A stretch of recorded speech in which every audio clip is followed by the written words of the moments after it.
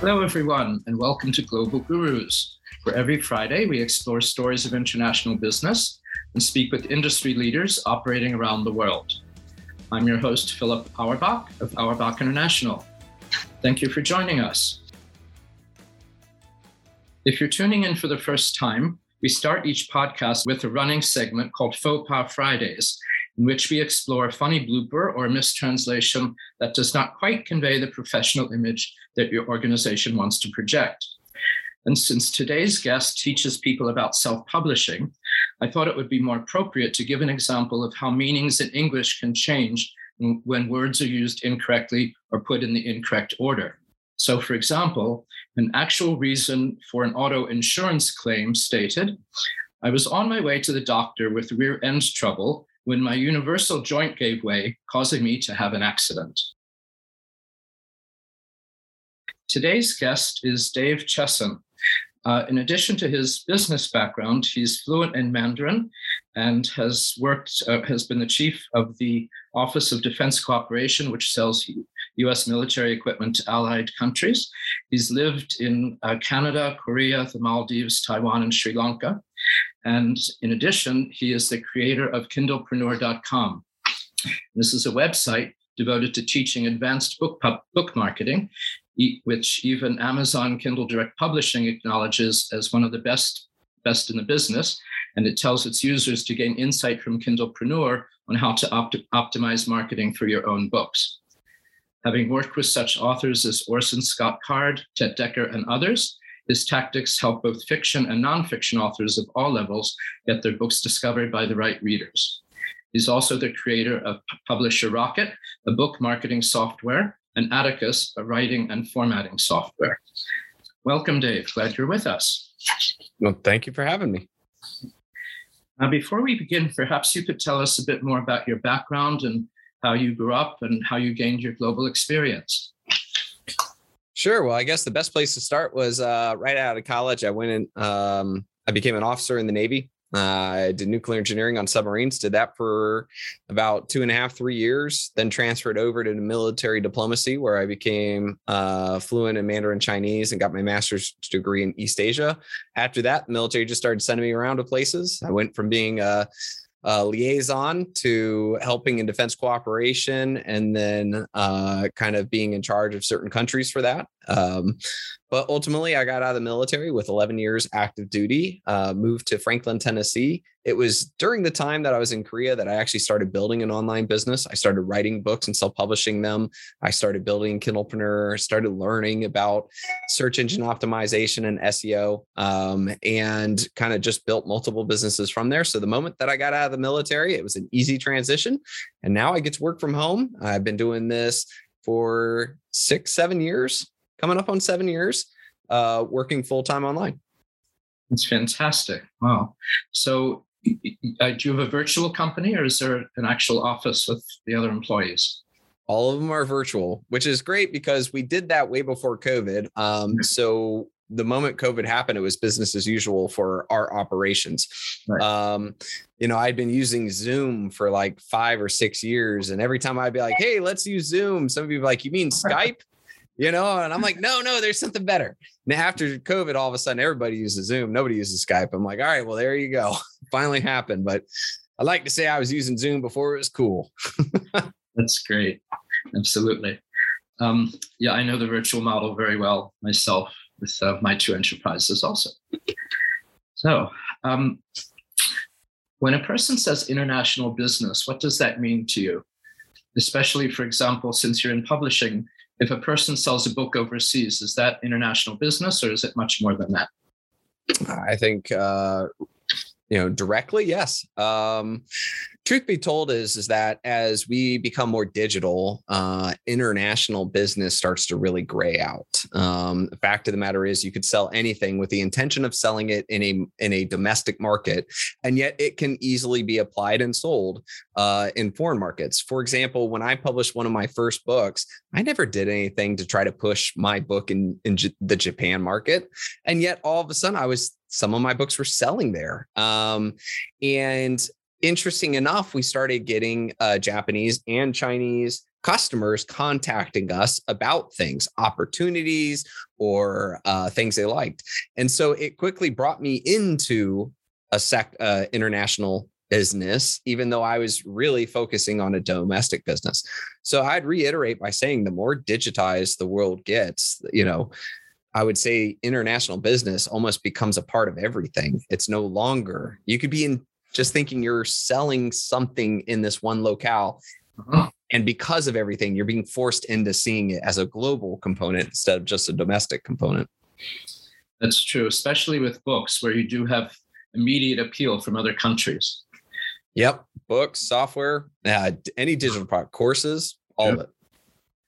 And tell me a bit more about Kindlepreneur and the kinds of customers you serve, or the kinds of authors you serve, and where they market to. Sure. Well, I gained a very in-depth knowledge on search engines. And that could be like Google is the big famous one. But the other one that I really studied on was Amazon, because Amazon is a search engine. You go to it, you type something in, and it presents you with a list of products. When I was writing books, I was always curious as to why Amazon would choose to show one book over another. And I thought to myself, if I could figure this out, and understand why they do what they do, I could get them to show my book more often to their customers. And I like this idea because if Amazon was actively helping to sell my books, that's a better situation than me having to actively try to sell my books. Right. So I really dug into them and I realized that nobody was writing about that. So because of it, I created Kindlepreneur.com. That's like Kindle Entrepreneur, Kindlepreneur, and just started chronicling all the things that I was doing and how I was able to get Amazon to sell my book more often, have it get discovered by more shoppers. And over time, it grew to one of the largest book marketing websites, and it's got a huge following. And it's been a lot of fun. And so we're constantly teaching both self-published authors and published authors how to create their books, write their books, and publish them and market them. And so that's Kindlepreneur in a nutshell. And most of your authors are American, selling in the United States. You have foreign authors as well. Generally speaking, the majority are in the United States, but it's surprising how many we have that are foreign, looking for the opportunity. I mean, if you imagine, there are certain countries in the world where if that person were to sell $100 or $200 worth of books a month, they'd be set. And so there's a lot of desire on, taking their English skills, creating a book, and trying to find a way for it to have to enter in the market. But we also do write a lot about international marketing for books, because an author in the United States, if they've created a great book, they've got a wonderful opportunity to then have that book translated and have it sold, in the German market or the UK market or the Japanese. These are all markets that are ripe. The other thing too is publishing companies in those countries will come to U.S. self-published authors and say, hey, this is a great book. Would you mind selling us the rights to the book in just our country? Right. This is an incredible opportunity for those authors because, for example, I had this buddy of mine, his name was Stephen Geis, and he wrote this great book on mini habits, and it's sold perennially. It's done extremely well. There was a Japanese publisher came to him and was like, hey, we'd like to buy the rights. So he, okay. So we sold the rights, and they created this book cover, and he looked at the book cover and he's like, this is awful. Like, this is so boring. And they're like, no, it's okay. We want it to be as clean and sterile as possible. And he was like, that sounds terrible. So they took the book and it became like the number 3 bestseller in all of Japan. Wow. They didn't change his writing. They just changed the way it was marketed. And let me tell you, both sides made a lot of money from that.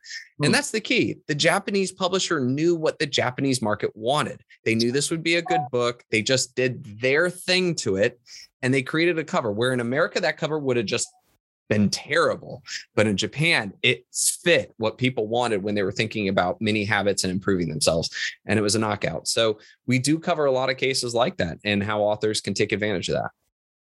That's fantastic. Yeah, one of the keys of international business, of course, is I call it acculturation or cultural adaptation.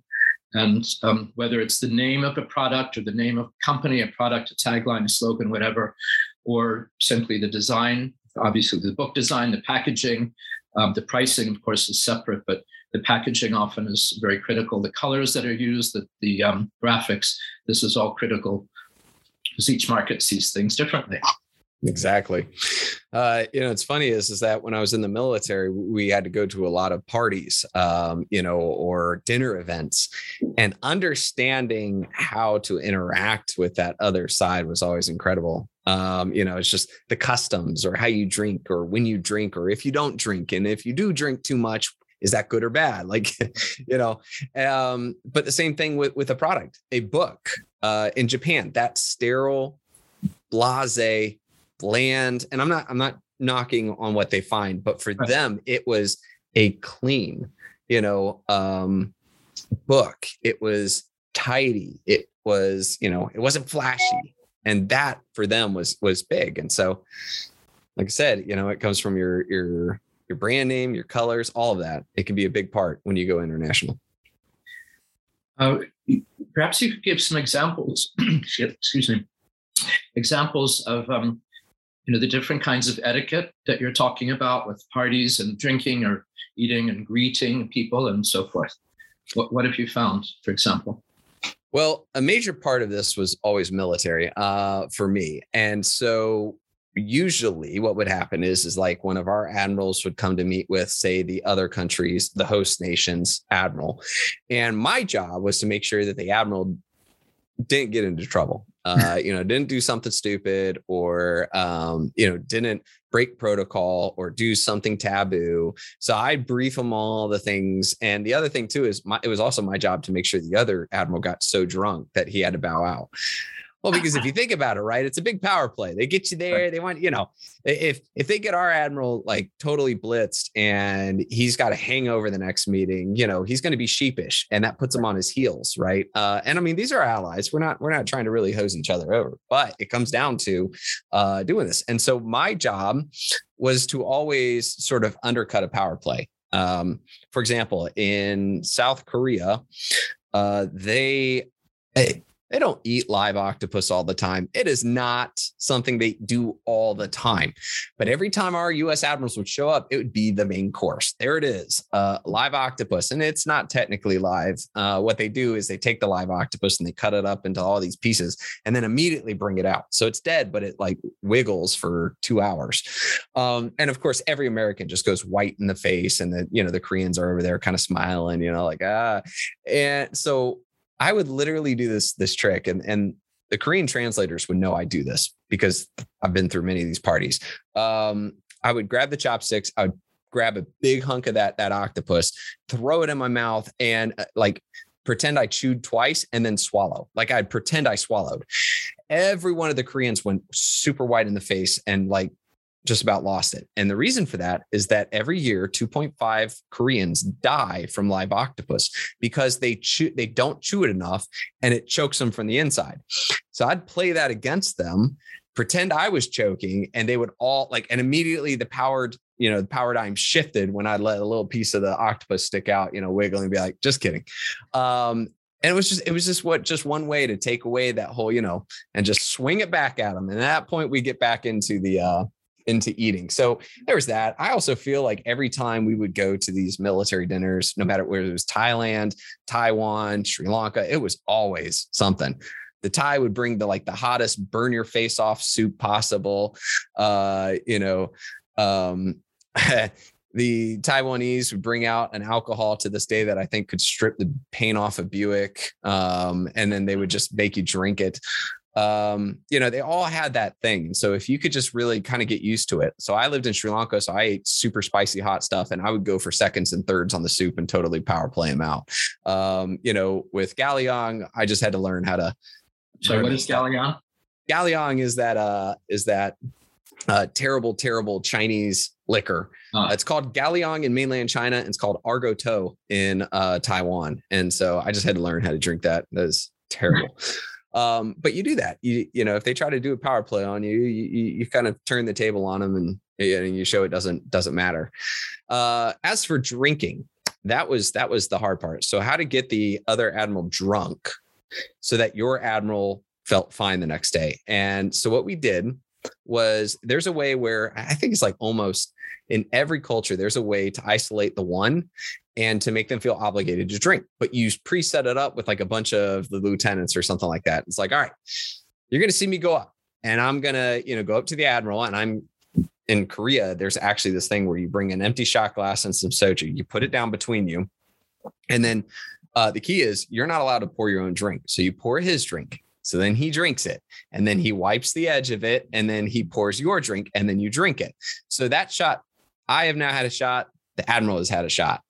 So then you nudge the other lieutenant about 5 minutes later. He goes over there and he does the same thing. The next one, same thing. And then I do one, the same thing. And then we get a whole table of it. By then I've got 5 shots in that guy, and we've all only had 1 or 2 shots total. And that's how you do it.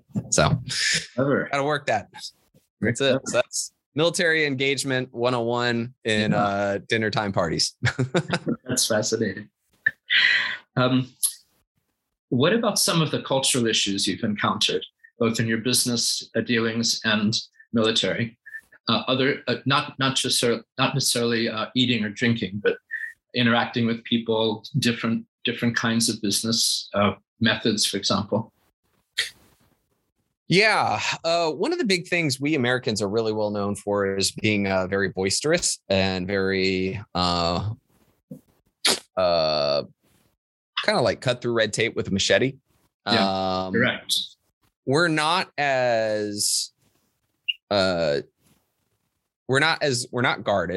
but we're also not as honest. And I say honest, that can be a bad thing. Like, for example, again, this is not stereotyping. This is kind of answering the question with experience on it. Sure.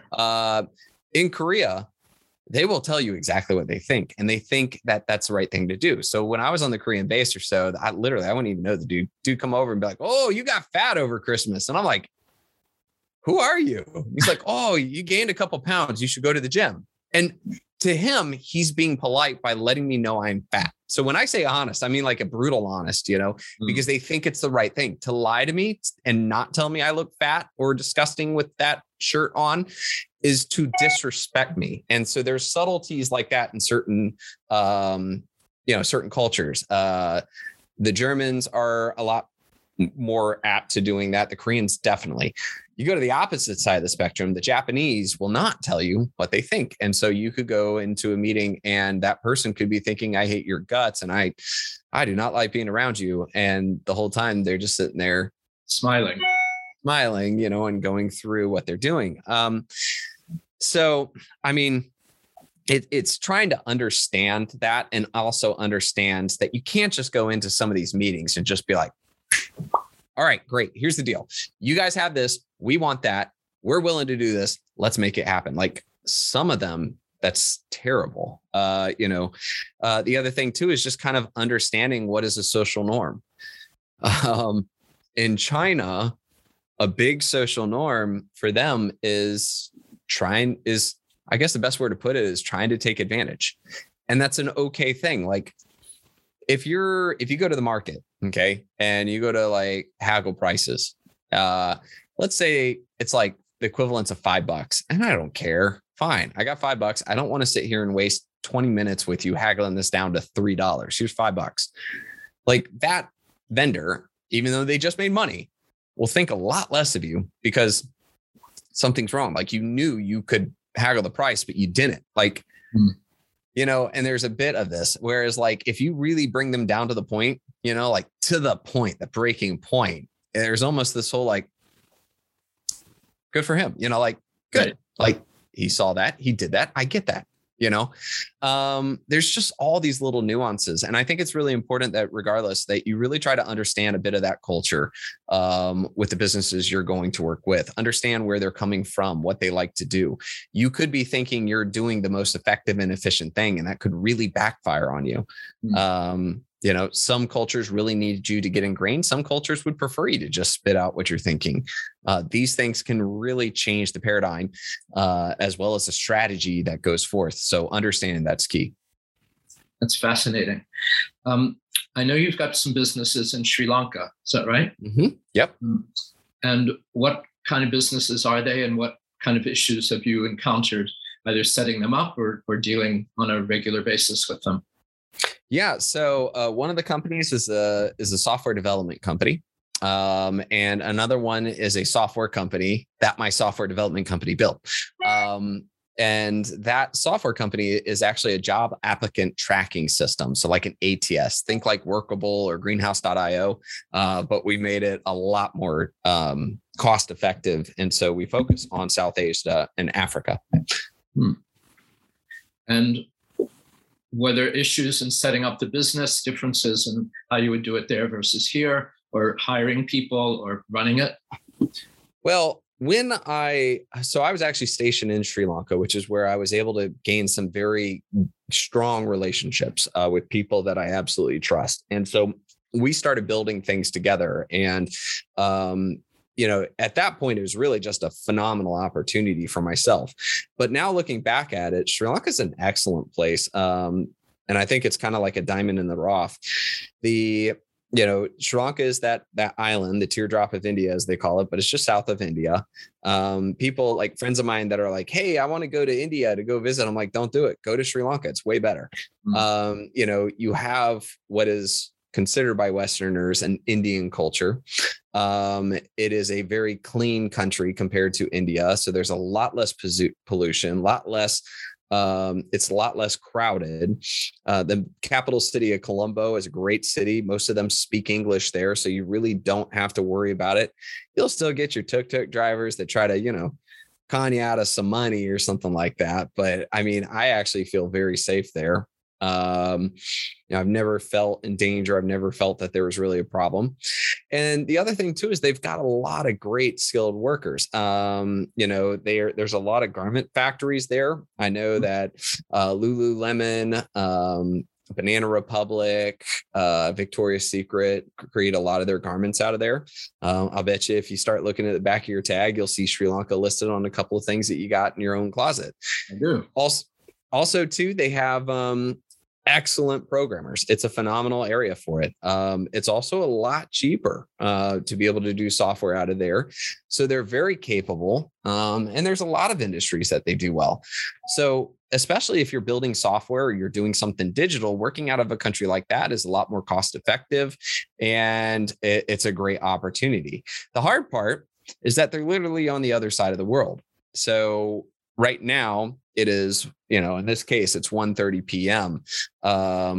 It would be midnight tomorrow, their time. It's literally, I subtract an hour and a half and then switch AM to PM, and that's what it is.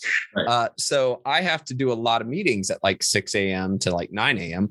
with my counterparts in Sri Lanka, because that's, 4:30 p.m. to, 7 p.m. their time. And so I do run into that sometimes with software too. During the day, we might have a bug or an issue, and I've just got to wait until they all wake up. I can't deal with that bug in the moment. So there's a lot more organization that we as a company have to have. We have to really prepare all of our, support tickets and programming cards ready to communicate with the programmers so that they get everything they need so they can fix it while we sleep. And then it's, the switch system. So there's that. The other thing that I run into with Sri Lanka is, I swear, I think they have the most holidays in the world. I think somebody actually looked it up. It was like they're the 7th most holidays in the world go to Sri Lanka because they acknowledge everyone's. I was once given them the U.S. Embassy in Sri Lanka had to put a stop on it because it was so bad that they were like, we can't do this. So they literally said, we'll acknowledge these Sri Lankan holidays, but everything is just U.S. holidays, because there's a lot of Sri Lankans that work at the U.S. Embassy. But I think what they do is they just acknowledge every religion's holidays as well as their national holidays and some foreign national holidays. And that just makes it where it's like every week there's at least a day off somewhere. I think the funniest thing is that for Christmas, which by the way, they're a Buddhist country, right? A majority Buddhist. I think like maybe 10% of the country is Christian, if that. And they get 3 days off for Christmas. I was like, man, when I was in the military, we only got 2. How does that work? So, it's like, you guys got 3. There's only like 10% of you that actually care. And the best part was the others, the others, especially that were Buddhists in my organization, were like, yeah, Merry Christmas. I'm like, whatever. Yeah, you go take off. So what about issues of productivity compared to the United States, or cultural assumptions about, Americans, for example, would expect you to be on time and expect you perhaps to be direct. You're talking about this to some extent. Just those kinds of business issues. Yeah, that is a very important part, to business. I think that but the way to counter that is having good middle management. And that can sometimes be the hardest thing to find. I've always told people you can find some uber talented programmers, or textile workers in Sri Lanka. There are other industries. It's just not my jam, so I don't know. But finding that really good middle management that does a great job, that understands, that can communicate with clients, on the other side of the world, that's like the diamond in the rough. And so that's what's really important for us to find, is people who can really lead the teams to create great products, communicate with us on the other side of the world, and do that for a sustainable period of time. Fascinating. Yeah. Do you have businesses in other parts of the world, other countries? No, but like I said, the rooster.org, which is the applicant tracking system, we do a lot in Africa as well as South Asia. So it has people in those areas, but we center it out of Sri Lanka. That's the HQ, the home port. And did you have to change the software, change the model in some way to do business in these other countries? Luckily, no, but the gateway entry, or I call it the gateway drug, I'll just call it what it is. The gateway drug to getting onto the system has to change. So one of the strategies that we used was the applicant tracking system is the same. But then what we do is we go into these countries and build like a monster.com, the equivalence of a job board. Because in a lot of these countries, they use something that looks like Craigslist for their job boards. And then we build this dynamic, great place to like build job postings and apply for jobs. And then those companies that use that, then they start learning about ATSs and they start using them. And so that's really, like I said, that's how we get them to learn about this first world technology and really apply it in their business and see why, American companies use ATSs. The reason why they haven't heard about it or they don't do it. ATS is what? Applicant tracking system. Okay. The reason why they don't use them is because they're like $3,000 a month starting, they're extremely expensive. So it's not something to go for. So we just create it uber cheap and just make it something a part of their operations. And next thing you know, they're all just signing up for it. So amazing. It's really incredible. What do you like to do when you're not doing business? I like to read a lot of books. I also got 3 monkeys at home, 3 children. One of them is actually graduating from college, but the other 2 are 10 and 8. So I do a lot of coaching for their sports. And yeah, they pretty much take up the rest of my time. They do. Yeah. Plus marriage. Yep. Sorry.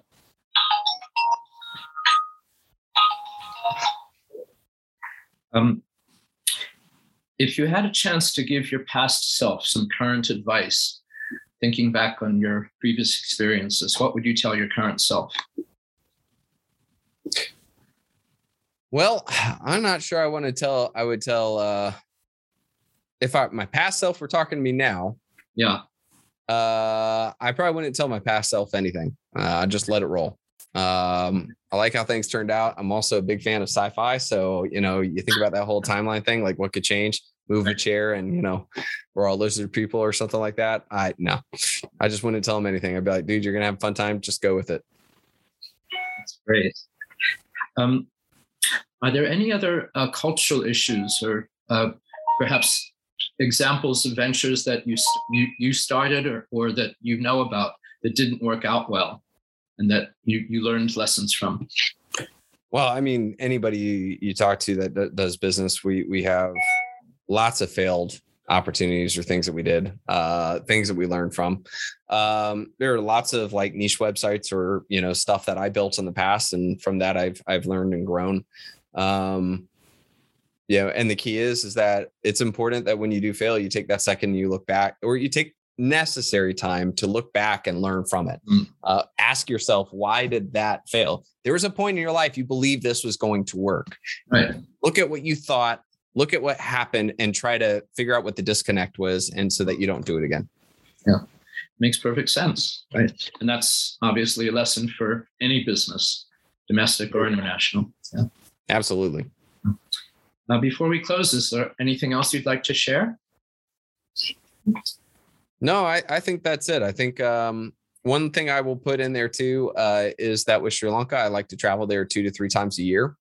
I think it's really important to have boots on the ground as well as get to know the people. I think last I heard, there's like 183 people that work for the combination of those 2 companies together. And I think I only know like 1/3 of them, but I personally know 1/3 of them. The others, it's just good to be there. It's good to understand what's going on. Last time I went there, found out there were a lot of complications. There are a lot of issues that needed to be addressed. The Sri Lankan economy, as many economies are doing, is just kind of collapsing. And the Sri Lankan rupee is falling fast. And and it was kind of a benefit to the company that I was bringing in US dollars into it for sales, right? And the US dollar is up here. Whereas while the Sri Lankan rupee in value goes down, that means that my company was paying them the same rupee, which means every month, if I got the same revenue from US dollar and I was paying out the same rupee, I was actually making more money every month because the rupee was devaluing so much. And so just being there, and able to talk to them about it, it became very evident that companies that offer to pay in USD are extremely valuable in people's minds. And so we wouldn't have to change their particular, we wouldn't have to really change up what we're doing, but just that little switch there would be huge. And so hearing that, we implemented it, and we are now hiring some of the best people because we're one of the only ones that's doing that. So it's like, congratulations. It's like you get a pay raise every month. Sucks that the rupee is devaluing, but you're getting a pay raise. So that'll work. And so that it was really good to find that out and to actually be able to figure out that was a really good win-win for both situations. So are you paying people in dollars then? Yep. We're paying people in dollars now. That's one of the big advantages for working for that company. And there's not many people doing it. So absolutely. That's incredible. Very obvious and great strategy and tremendous motivator. Yeah. Congratulations on discovering that. Hiring talent is one of the biggest things. You get the right talent, makes life so much easier. Absolutely. Well, thank you so much. It's been an incredible pleasure to gain your insights and your amazing background and how you brought it all together in your business life currently. Absolutely. And thank you for having me. So this has been Philip Auerbach. Please join us again next week for another edition of Global Gurus and their stories of international business. Thank you.